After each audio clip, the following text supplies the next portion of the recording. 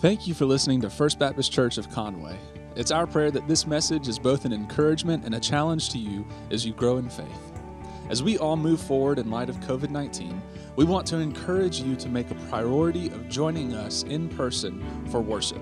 Because as you know, listening to a podcast can never replace the need we all have for fellowship and corporate worship. So we look forward to seeing you soon. In the meantime, here is this week's message. So after returning from deployment in 2008, Jessica and I were married, and I continued on my path of going into full-time ministry. And I knew I needed to be connected to a mentoring type of church, mentoring type of pastor. The church we attended before had experienced just a tremendous amount of growth. A couple thousand people in about 5 years. And while it was a really great church, they were very busy with some other things, and I needed a little bit more hands-on, learning about ministry and serving as a pastor. And so we were looking for that type of environment. And I remember talking to my mom. She says, well, why don't you call the state denomination board?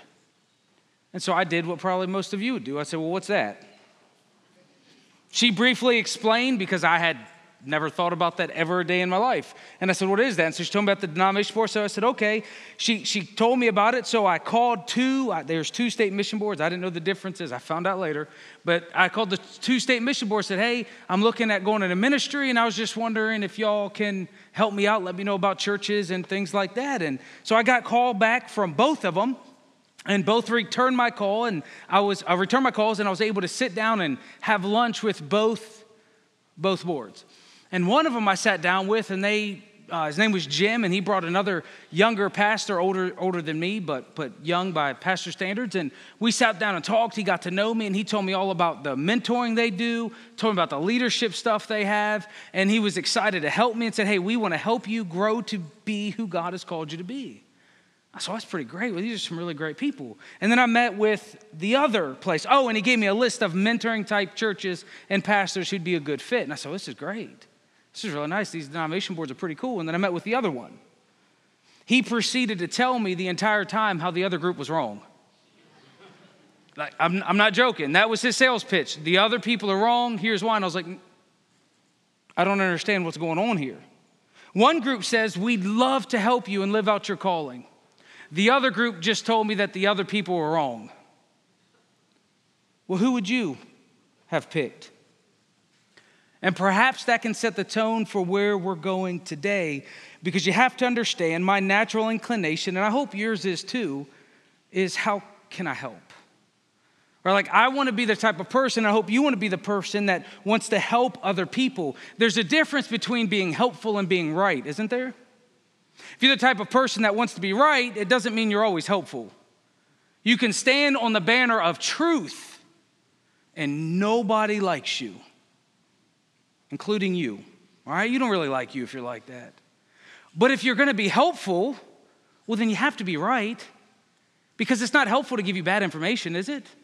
But I say, here, I want to help you cook this dinner, and I gave you the wrong ingredients. Would that be helpful? Well, no. So in order to be helpful, I have to be right, because in order to be helpful, I have to be right. But there's a different way of looking at these things. Do I want to help people, or do I just want to stand on the banner of being right? Make sense? Good. Because today we're going to talk about a general topic as we wrap up this series. A lot of your questions I would categorize fell into this, and there was a lot of them. But today is going to be an overview on how to read your Bible. And that might sound like the most boring sermon you've ever listened to before. And if that's you, I promise I'll try to be helpful, give you some good information. Others of you, you're going to sit here and try to figure out where I'm wrong. And don't worry, I'll give you absolute plenty to be upset about today, okay? And just for the record, please email scott@fbcconway.org with all of your videos and explanations for everything. He loves this stuff, okay? Please email him. Because we have a ton of issues that go back to this. And so let's address it as large as a whole. And for some of you, listen, if you ask the question and you're like, man, he didn't get to what I asked. Listen, I couldn't talk about everything. We had to choose. And so if you have something you're personally going through, just know our doors are always open. My door is always open. And if you got something that you're dealing with, I will sit down with you and talk about it. You won't surprise me. You won't shock me. I can help you walk through whatever you're going through from a biblical perspective or do my best. So moving forward, I started working with the Virginia Baptist, as you can imagine, the Helpful Group, and they invited me to take part in one of this mentoring leadership program called Uptick. It's a program for 6 men and 6 women to go through yearly, kind of like leadership or Grand Strain leadership, something like that, except it's a smaller group. And we walk through and learn about mentoring, learn about leadership. It's just they invest a ton of resources into us, just about networking, mentoring. It's a really good program. And so Virginia Baptist, well, they're pretty diverse. I mean, you have all sorts of different people in there, and it really strengthens your faith, if I were to be honest. But you have people all over the theological spectrum, the evangelical theological spectrum, okay? I mean, so people are kind of dealing with all sorts of things. And one of the things I was immediately confronted with is how different some of the people talked. Specifically, my mentor, his name was John Chandler. He was a man who loved the Lord, a man who had invested in me, spent time with me. I mean, I don't know how to say it, but he spent far more time helping me grow than my father ever did. I mean, so this was a man who I just couldn't figure, like, why is he loving on me? Why does he care about me? Why is he investing so much in me? And he had a long track record of discipling people. I mean, very intelligent man, a lot smarter than I am. And he invested and would raise a lot of funds specifically to raise young leaders. I mean, this was his life. Loving and discipling, teaching people the Bible, loving the Bible, studying theology. He loved the Bible. I mean, everything we did was centered around God's word. When we'd go away for retreats, every morning we'd learn about God's word, and we'd have devotion time before we went and met with a theologian to learn even more about God's word. Do you understand? Like, everything was centered on the Bible. But he wouldn't say the right things, and it drove me crazy. He would not use certain words that I thought he was supposed to use. Somewhere along the way, I picked up that the Bible is inerrant and infallible, and if you don't say those 2 words, you don't love Jesus. I don't know where I picked it up. I just found it somewhere. I don't know. It just kind of hung on to me. And if you don't say them in that order, and specifically, that means you don't love Jesus. I mean, we go all the way there with it. I don't know where I learned that. I just did. And so he didn't talk like that. He wouldn't use those words, and I couldn't understand because I struggled. I saw his faith. I saw his love. I saw how much he cared about God's word. I saw how much he taught about God's word. I mean, he was devoted to it beyond belief and devoted in living it out, and yet he wouldn't say the words he was supposed to say. And so I did what you'd imagine I do. I asked him about it. I said, John, why won't you call the Bible inerrant? I said, I know you believe the Bible. I said, you always point us to the truth of the Bible. I know you live out the Bible. I know you call sin, sin. So why won't you just say the Bible's inerrant? And he said something along the lines of, well, isn't that enough? I mean, I know he loved it. I know he taught it. I know the truth. I mean, he said, isn't that enough? He said, why do you think it's important for people to use a word like inerrancy? In fact, to claim that the Bible never makes for itself. Why do you feel the need someone needs to say that to describe the Bible in order for you to listen and believe? What's going on there? Well, he had me. My own sin had become apparent. You see, when I had to make a choice between somebody who offered to help me and somebody who offered to be right, I chose the person who was helpful. But when it came to my own radar, I needed him to be right. Because I already knew he was helpful. And I realized I was doing the same thing I just fussed about. And it caught me. My own sin convicted me. And he radically changed the way I think about and use the Bible, because now I'm on a discovery process on how to use the Bible and how to help people use the Bible. You see, God used that to change me. And my ministry now isn't based on being right. My ministry is based on being helpful, because I want to help you grow in your relationship with Jesus Christ. I firmly believe that learning about God will be an eternal endeavor. Do you? I think we're going to be on this journey of learning about God for eternity. So it's something we need to think about and it's something we need to pray about. And now some things, don't get me wrong, we have to draw a pretty hard line. I mean, sin is sin. It's pretty clear who Jesus is. I mean, that's the foundation of our faith. The resurrection, the gospel, I mean, all of that stuff, we have to draw a hard line, and you already know I do. But do we have to use certain words to stir up these things? And he just got me. And so my realization was, well, how should I talk about the Bible? And how should I understand the Bible? And I realized that I should probably believe about the Bible what the Bible says about itself. I mean, why do I need to impose things on the Bible that the Bible doesn't impose on itself? You ever thought about that? I have a lot, all right? And so I should probably just use the Bible how the Bible writers tell me to use the Bible. If you have instructions, shouldn't you follow the instructions on how they say to follow the instructions? Or should you be like, you know what? I got this instruction manual. I'm going to use this to go cooking. You'd be like, what are you doing? Why would you even do that? That doesn't make any sense, right? Use the instructions how the instructions were given. And I said, well, what does the Bible say about the Bible? And why do I need to argue about things the Bible doesn't argue about? What are we even doing? In fact, I would argue that the reason why so many kids walk away from the faith in college is because we've set them up with this problem. We've set them up with this way of thinking, and they come across as very educated, very well-prepared a professor who wants to destroy their faith. And so they come at it and try to poke holes in the Bible. And I'm afraid that's exactly what happens, and these kids walk away from the faith because someone told them, like they told me some other stuff, someone told them that either everything is true or nothing is true in the Bible. Y'all ever heard things like that? That is the silliest way to think, and we don't have to think like that. So rather than telling kids and rather than telling you what to think, perhaps we teach people how to think. And then they can deal with these things because they're going to deal with a society coming up that's going to be completely anti-biblical and try to poke holes in things. So we have to teach them on how to work through these things. So don't get too upset. But if you're already a little upset, you're going to get far more upset. But that's okay. We're going to keep going. I say what we do and what we work through together is we look at Paul.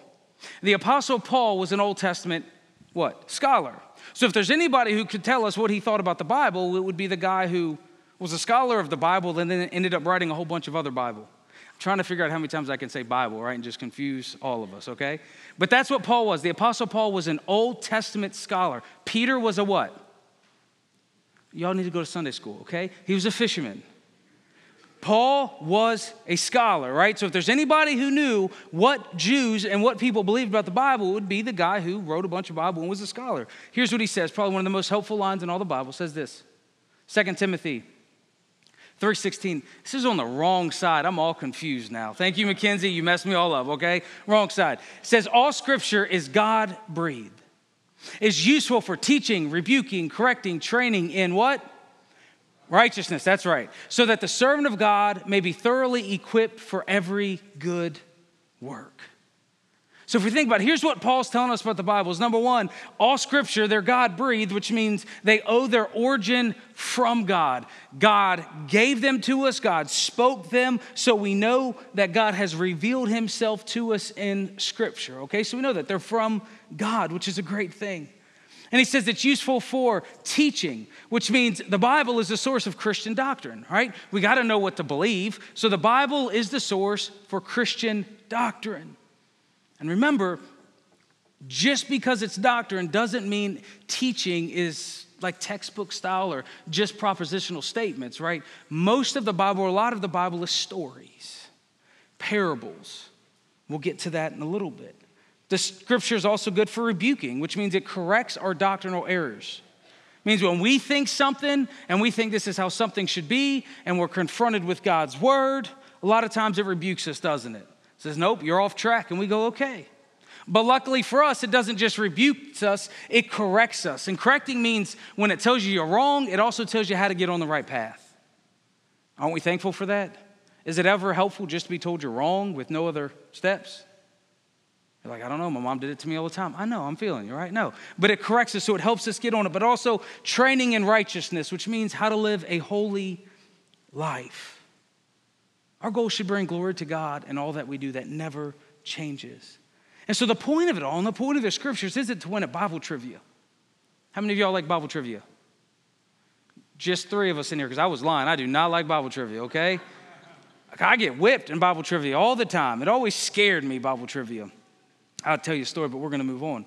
So the point isn't to win in Bible trivia. The point is to be trained in righteousness so the servant of God may be thoroughly equipped for every good work, meaning God wants to prepare us. God wants to do something in our lives in order that we do these good works, in order for we to bring glory to God. So the Bible wants to do something in us. The Bible wants to do something, God wants to do something through it inside of us. So the goal isn't to know a lot about the Bible and be super rude human beings. The goal is to allow the Bible to transform us and becoming more like Christ. And so Paul says this again, something very similar about how to use the Old Testament, how to use the Bible. He says this in 1 Corinthians 10:6. He says, now these things occurred as examples. He's talking about the past, the Old Testament, to keep us from setting our hearts on evil things as they did. So another way we use the Bible is we read the stories in the Bible, we see the evil things and the sinful things in order to do what? In order not to do what? Yeah, in order not to do what they did. Like we can learn from their examples. So they give them as examples. Romans 15:4, he says this. Paul says, for everything written that was written in the past was written to teach us, so that through the endurance taught in the scriptures and the encouragement they provide, we may have hope. So again, the Bible's there to prepare us, to help us, to encourage us. We can learn this faithful endurance. Because let's be honest, life is hard. I mean, you cannot read any of the Old Testament. You can't read the scriptures and think that life's supposed to be easy breezy. But you learn about endurance. You learn about God coming through. And so what we see is that in the scriptures, they're given to us for a purpose. And I know many of you are super smart and you love learning facts about facts, but the purpose of scriptures is to impact our lives, to help us grow, to help us become more like Jesus Christ. Hebrews 4:12 says this, for the word of God is alive and active, sharper than any double-edged sword. It penetrates even to dividing the soul and spirit, joints and marrow. Do you know how sharp something has to be to divide that? To divide the marrow from the bone? Joints and marrow, and it judges the thoughts and attitudes of the heart. Listen, the scripture's alive. The scripture's active. It isn't some outdated puzzle that we need to crack.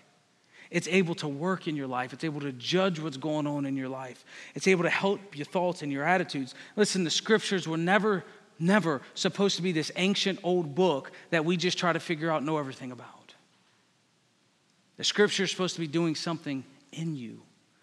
This is God's word who's speaking to you. You see, the goal of Christian life is change. It's transformation. We're growing, continue to grow to be more like Jesus Christ. And the Bible is alive. It's active. It's supposed to penetrate our soul. We see it teaches us for righteousness. It's able to correct us. It's able to teach us. It's able to rebuke us. It's a living book that we can find hope, that we can get endurance, that the creator of the universe gave us so we could learn about Jesus Christ and become more like Jesus Christ. Do you see how the Bible talks about itself? It talks about itself in a very active and positive way. An alive book. But Christians, pastors, Sunday school teachers, well, sometimes we get a hold of it and we turn it out to be a cold, aloof textbook. Don't we? That we just want to try to figure out and bore everybody to death. You ever been bored by a sermon? If you say right now, you're in trouble. Yeah, I think one of the greatest sins of all is making the Bible boring. Because that's not how God intended it. Not at all. You see, the scriptures are supposed to move past the surface level of your life and impact inside in a very big way. And so when you read the Bible, when you think about the Bible, I want to encourage you to read it or think about it or go through it. Well, like you do a story. How many of you have watched a movie, read a book, or heard a story ever? Just a couple of us. Okay, we got some work to do, right? So all of us there, we all know about stories. But see, when you read a story, well, you're not caught up in the facts, are you? I'm going to be honest. You can't have all the facts because, there's a time limit. There's a purpose. You can't know everything about everything. That wouldn't make any sense. A story is there for a reason. So when we get into a story, we know we can't get caught up in all the details. We can't fill in all the facts. It's not possible. And when we go to the Bible to learn about all the details and we learn all the facts, we're really misreading it because everything in the Bible is there for a reason. And if you just focus on what's there and what it's trying to tell you, you can get far more out of it than trying to discover what's not there and what they may have left out. For instance, Scott has started seminary. Fun stuff, right, Scott? Where are you at? Yeah, he's back there. Okay, fun stuff. And right now, he is in the middle of an Old Testament class, okay? And he is reading by far the most boring and worst textbooks known to mankind.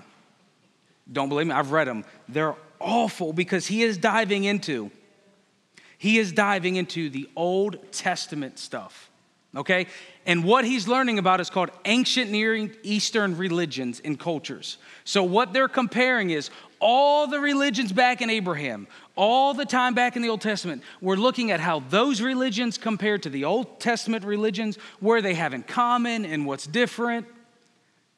And I'm just telling you, unless you're a Hebrew scholar, it is rough. And one of the things he's dealing with right now is, well, we were talking this week, is the scholars are trying to dismantle the story of Jericho. You remember that story, Joshua and Jericho? Remember the Israelites had to walk around the walls for 6 days one time, and then on the seventh day they had to walk around 7 times. You remember that? Well, go ahead and let an archaeologist or scholar, again, send all of your videos and proof to Scott at fbcconway.org. Just giving you a heads up about that, okay? But so scholars love to dismantle that story. And just talk about, well, it can't be true because the archaeological evidence doesn't support that a wall was there and so on and so on. And I'm looking at Scott and I'm like, that's great. And I said, what does it matter? What does it matter if there were walls there or not? In fact, what does it matter if Jonah was really swallowed by a whale? In fact, what does it matter if Job was a real person or not? And to be fair, Scott looked at me like many of you are looking at me right now. But I said, what does it really matter? Somewhere along the line, we were taught that we have to read the Bible a certain way, and it sounds just like this, and us in the 21st century know exactly what they meant 4,000 years ago somehow. So what does it matter? So we talked about it for quite a bit, but you see, what if that wasn't the point of the story? You see, Jesus taught in parables all the time, didn't he? Now, was the point of the parable, the facts about the parable, or the point of the parable, the point, the idea behind it? Like if you read the parable of the Good Samaritan, what's the point? To help people, right? Do we get caught up in all the details? You could, or you could understand that Jesus says to take care of people, because that's where the story's going.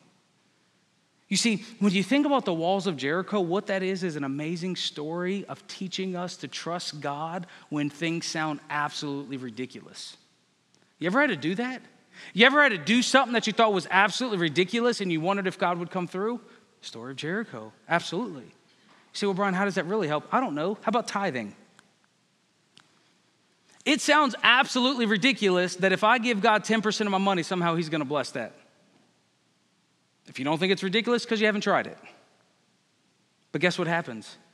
You got a room full of people that be like, it works. We don't know how to tell you. I'm telling you it works. It just does. You tithe and actually works. Or how about forgiveness? It sounds absolutely ridiculous that you need to forgive someone that's hurt you, doesn't it? Oh, we all have that person, don't we? But we find out when we forgive, God does something amazing through that. And so what if the walls of Jericho, walking around these walls, and the walls came tumbling down, what if that's there to teach us not about the walls or how the walls are, if the walls were there? What if the whole point was, hey, Christian, follow God even when it sounds crazy? Which is more helpful? Yeah, that's where I'm at. Now, for the record, before I get all those emails, I'm fine with believing Jonah was swallowed by a whale. I'm fine with believing there were walls. I'm fine believing Job was a real person. All I can do, honestly, is say, hey, that's what it is. That's where we're going, and let's move on. Because do you think anybody can prove whether or not Jonah got swallowed by a whale? How could you prove that? Like, how about we just think about Jonah's anger that he had? Jonah's racism that he had. I mean, Jonah was a mess. Like, dive into those topics for a while. It's much easier to just think about him getting swallowed by a whale, isn't it? Yeah, I know why we don't do it. Because we like to get distracted about the whole point of what we've really got to work through. Because I honestly believe God can do whatever he wants. I have a strong enough faith. I really believe any of that is absolutely possible because God is powerful enough, and I trust God enough. And I think at the end of the day, that's the whole point of the stories. To have a faith that trusts and a faith that believes. And suppose somebody went back in the time machine. They went back and they took pictures of the walls and proved wrong. And they came back and they said, look, Brian, I told you the Bible isn't true. There were no walls in Jericho. Do you know it wouldn't change the way I read my Bible, use the Bible, think about my Bible, or believe the Bible at all? I would be rather concerned on why they chose to do that with the time machine. That's what would probably bother me the most. Or,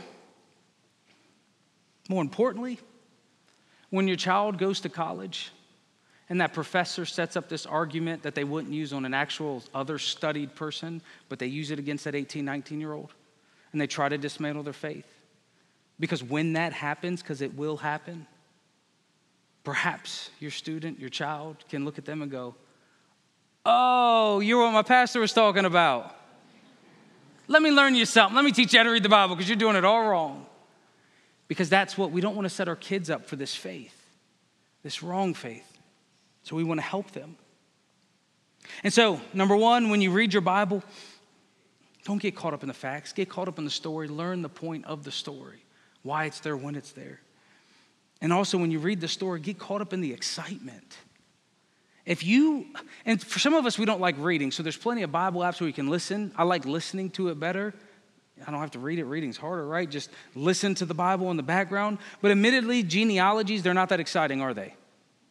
Y'all ever actually made it through a whole list of genealogy? Yeah, it's rather tough. But most of the stories are so exciting. Get caught up in the characters. Get caught up in the excitement and the drama. I mean, try to figure out why it's even there, because if there's a story in the Bible, if there's a story, that means it's addressing a problem, a common human problem. You can read any story in the Bible and be very confident it will apply to your life somehow. So work through that. Get caught up in it, and especially like Paul. Paul says the craziest things. Read 1 Corinthians if you've never done it. Those of you who like real documentaries, or you like drama, you know who you are. Y'all like to stir the pot all the time. Yeah, read Paul. Because you'll be reading him going, I cannot believe he just said that. You'll read that church and go, and I thought our church was messed up. Who is church in Corinth? Makes our church look amazing. You just won't believe what he says. Which means you'll be able to learn what you can get away with saying as a Christian, right? You'll be like, well, Paul said it. That means I can say it. But get caught up in that these are real people, talking to real people, dealing with real issues. It's not a boring textbook. It's an alive document. It's God's word that wants to help you and train you and help you grow.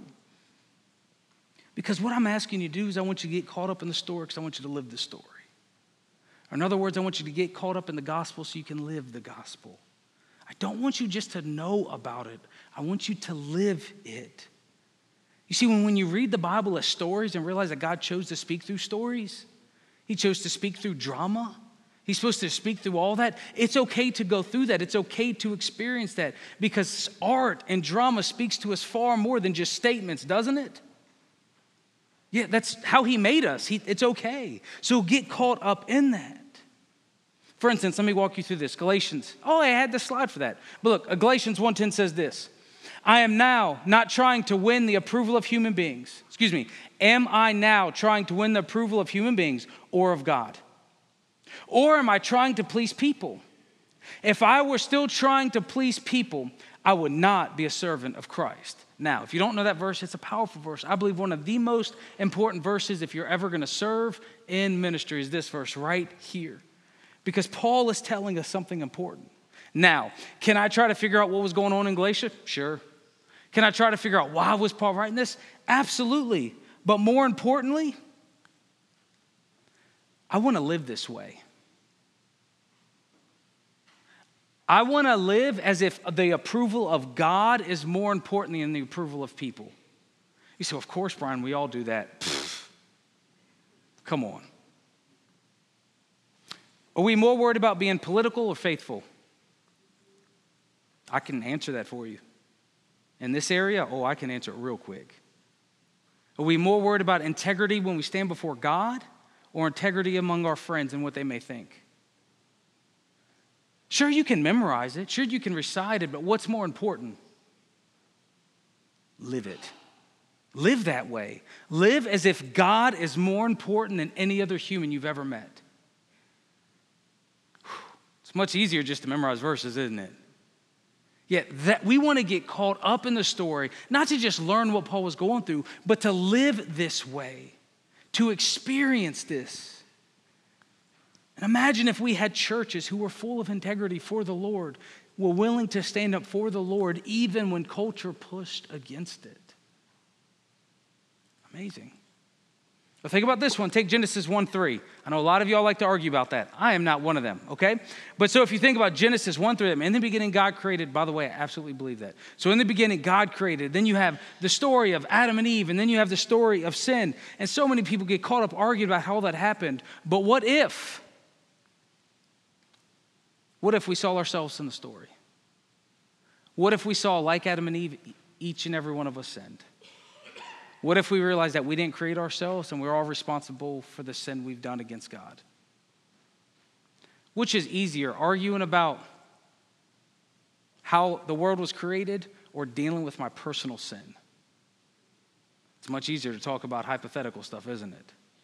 But what if we got caught up in the story to live the story to realize that we too are sinners? And that's why Jesus came for us.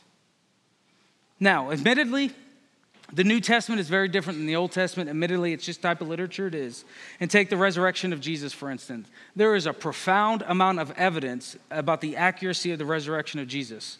The resurrection of Jesus, the life of Jesus, it's no debating it. Scholars, even atheists or any type of scholars, nobody touches that anymore. The proof is already there. It's been done. Whether or not Jesus actually raised, that's faith. But the event that happened, that something happened, that Jesus was a real person, all that, guys, that's been done. It's already proven. You don't have to argue about that. In other words, a college professor's not going to pick on Jesus, I promise. They can't. Jericho walls, yeah. That was a long time ago. We don't have the same type of evidence we do for Jesus. But regardless, well, look at what Paul says here, Galatians 2:20. He says, I have been crucified with Christ, and I no longer live, but Christ lives in me. The life I now live in the body, I live by faith in the Son of God who loved me and gave himself for me. If you didn't know, this is my favorite Bible verse. I actually didn't need to point to it. I already knew this one. This is by far my favorite Bible verse. Why? Because I want to live that way. Do you understand? Paul is not just talking about, well, Jesus died for our sins and Jesus rose. Paul has embraced it to live it. Do you see? I have been what? I too have died with Christ. We don't learn about Jesus' death just to know about his death. We learn about his death to die with him, to die to that sin. In order to, the life I now live, sounds like he's talking about a resurrection, doesn't it? A new way of living, right? He's embraced the death and resurrection of Christ. And it's not just this abstract idea somewhere out there. He's living as if it's true. He's embraced the death of Christ, the resurrection of Christ, and now he lives all by faith in the Son of God. That's different just knowing Jesus died and rose again. He lives the story, he knows the story to live the story. He knows the gospel to live the gospel. And that's what I'm trying to explain, that the Bible, we don't want to just know about it. We want to experience it. We want to allow it to transform our lives so we can live in a way that it's true. For instance, is it more important that you know Bible verses or live the Bible verses? Right. How many people do you know that know every Bible verse around, but they're the meanest human beings you've ever met for in your life? We laugh, but it's sad. I know I'm supposed to love God, and yet I choose never to do it. Yeah, love God, what does that mean? Do that. How about we do that? That's what the scriptures are there for. And so, for clarity, there are absolutely non-negotiables about the foundation of our faith, the standard for the doctrine of beliefs. Why can I say that? Well, because the Bible tells us that the Bible is the standard for our doctrine. Didn't it say it teaches us? That's the point. So we don't have to argue about is the Bible our doctrine? Well, of course it is. It says it is. But there are some things it doesn't say it is that we go too far with. But there are non-negotiables. What is sin? The authority of the Bible, who Jesus is, the gospel. But the goal and the point is to live it. And that's what John Chandler did to me. I still don't know what he believes about inerrancy. Don't have a clue. But I know he loved me. I know he loves the Lord. I know he loves God's word. And he has one of those faiths. You ever met those people you look at and you go, yeah, I want to be like that. You ever met those people? So does it matter what he believes about inerrancy? No. Because he's shown me far more than just some words. But perhaps he was just living this Bible verse out. I figured I'd throw this here for you. 2 Timothy says this. I don't have it up. Okay, I didn't give that slide. But here it is. 2 Timothy 2:23 says, don't have anything to do with foolish and, it's in the Bible, okay? Foolish and stupid arguments, because you know they will produce quarrels. Do you know how our churches could change if we would just live this? Isn't this what we want to do? Argue about what? Yeah, all sorts of things. But Paul says, don't have. So the point is not knowing the verse. The point is embracing it. I know everybody's looked through their translations like, did I change a word? No, I didn't. It's really in the Bible. Don't have anything to do with foolish and stupid arguments. What if we lived that way? See, when we use God's word according to how we're told to use God's word, it makes our lives so much easier. We can then be open on how to read it, how to understand it, and where it's trying to lead us. I leave you with what Paul said what Paul said to Timothy once again. He says, but as far as you, continue what you've learned and have become convinced of, because you know that from who you've learned it, and how from infancy you have known the Holy Scriptures, which are able to make you wise for salvation through faith in Jesus Christ. Listen, the goal of the Scriptures is for you to meet whom? Jesus. They all point to him. Jesus, our salvation, is what we need to understand. That's where the Scriptures are leading us, to know about Jesus Christ, to know him, to love him. But then continue on, next verse. And then all Scripture is God-breathed, is useful for teaching, rebuking, correcting, training in righteousness, so that the servant of God may be thoroughly equipped for every good work. The Scriptures, they will make you wise for salvation. It will teach you all about Jesus. It will point to our incredible Savior.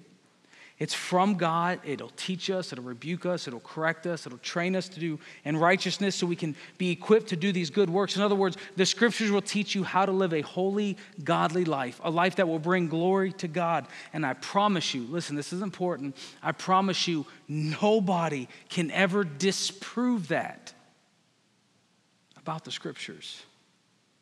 They can't argue about it. They can't fight about it. Because that's what it's supposed to do, and that's what it will do. To train you, to teach you to live a holy life.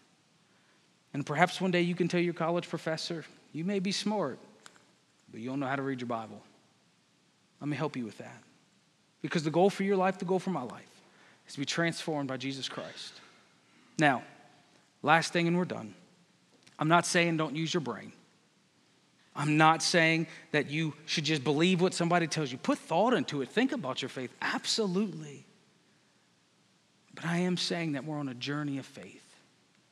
And it's okay if it takes you time to believe things. It's okay. There's no way you're going to believe everything at once. It takes time.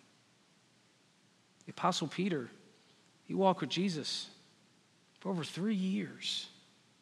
He still didn't get it. So give yourself some grace. But who Jesus is, what Jesus has done, start there. Because he'll change your life. Will you pray with me? Heavenly Father, we thank you for this day. Well, Lord, we thank you for your word. We thank you so much that when you gave us your word, you chose to give it to us in stories and poetry and wisdom and all sorts of different type of literature that we are just learning how to embrace and how to understand. Father, help us, each and every one of us, fall in love with your word. Help us study it, memorize it, trust it in order to live it out. Father, let us be the type of people who don't just know the Bible, but live the Bible. That live for your Son. That bring you glory in all that we do.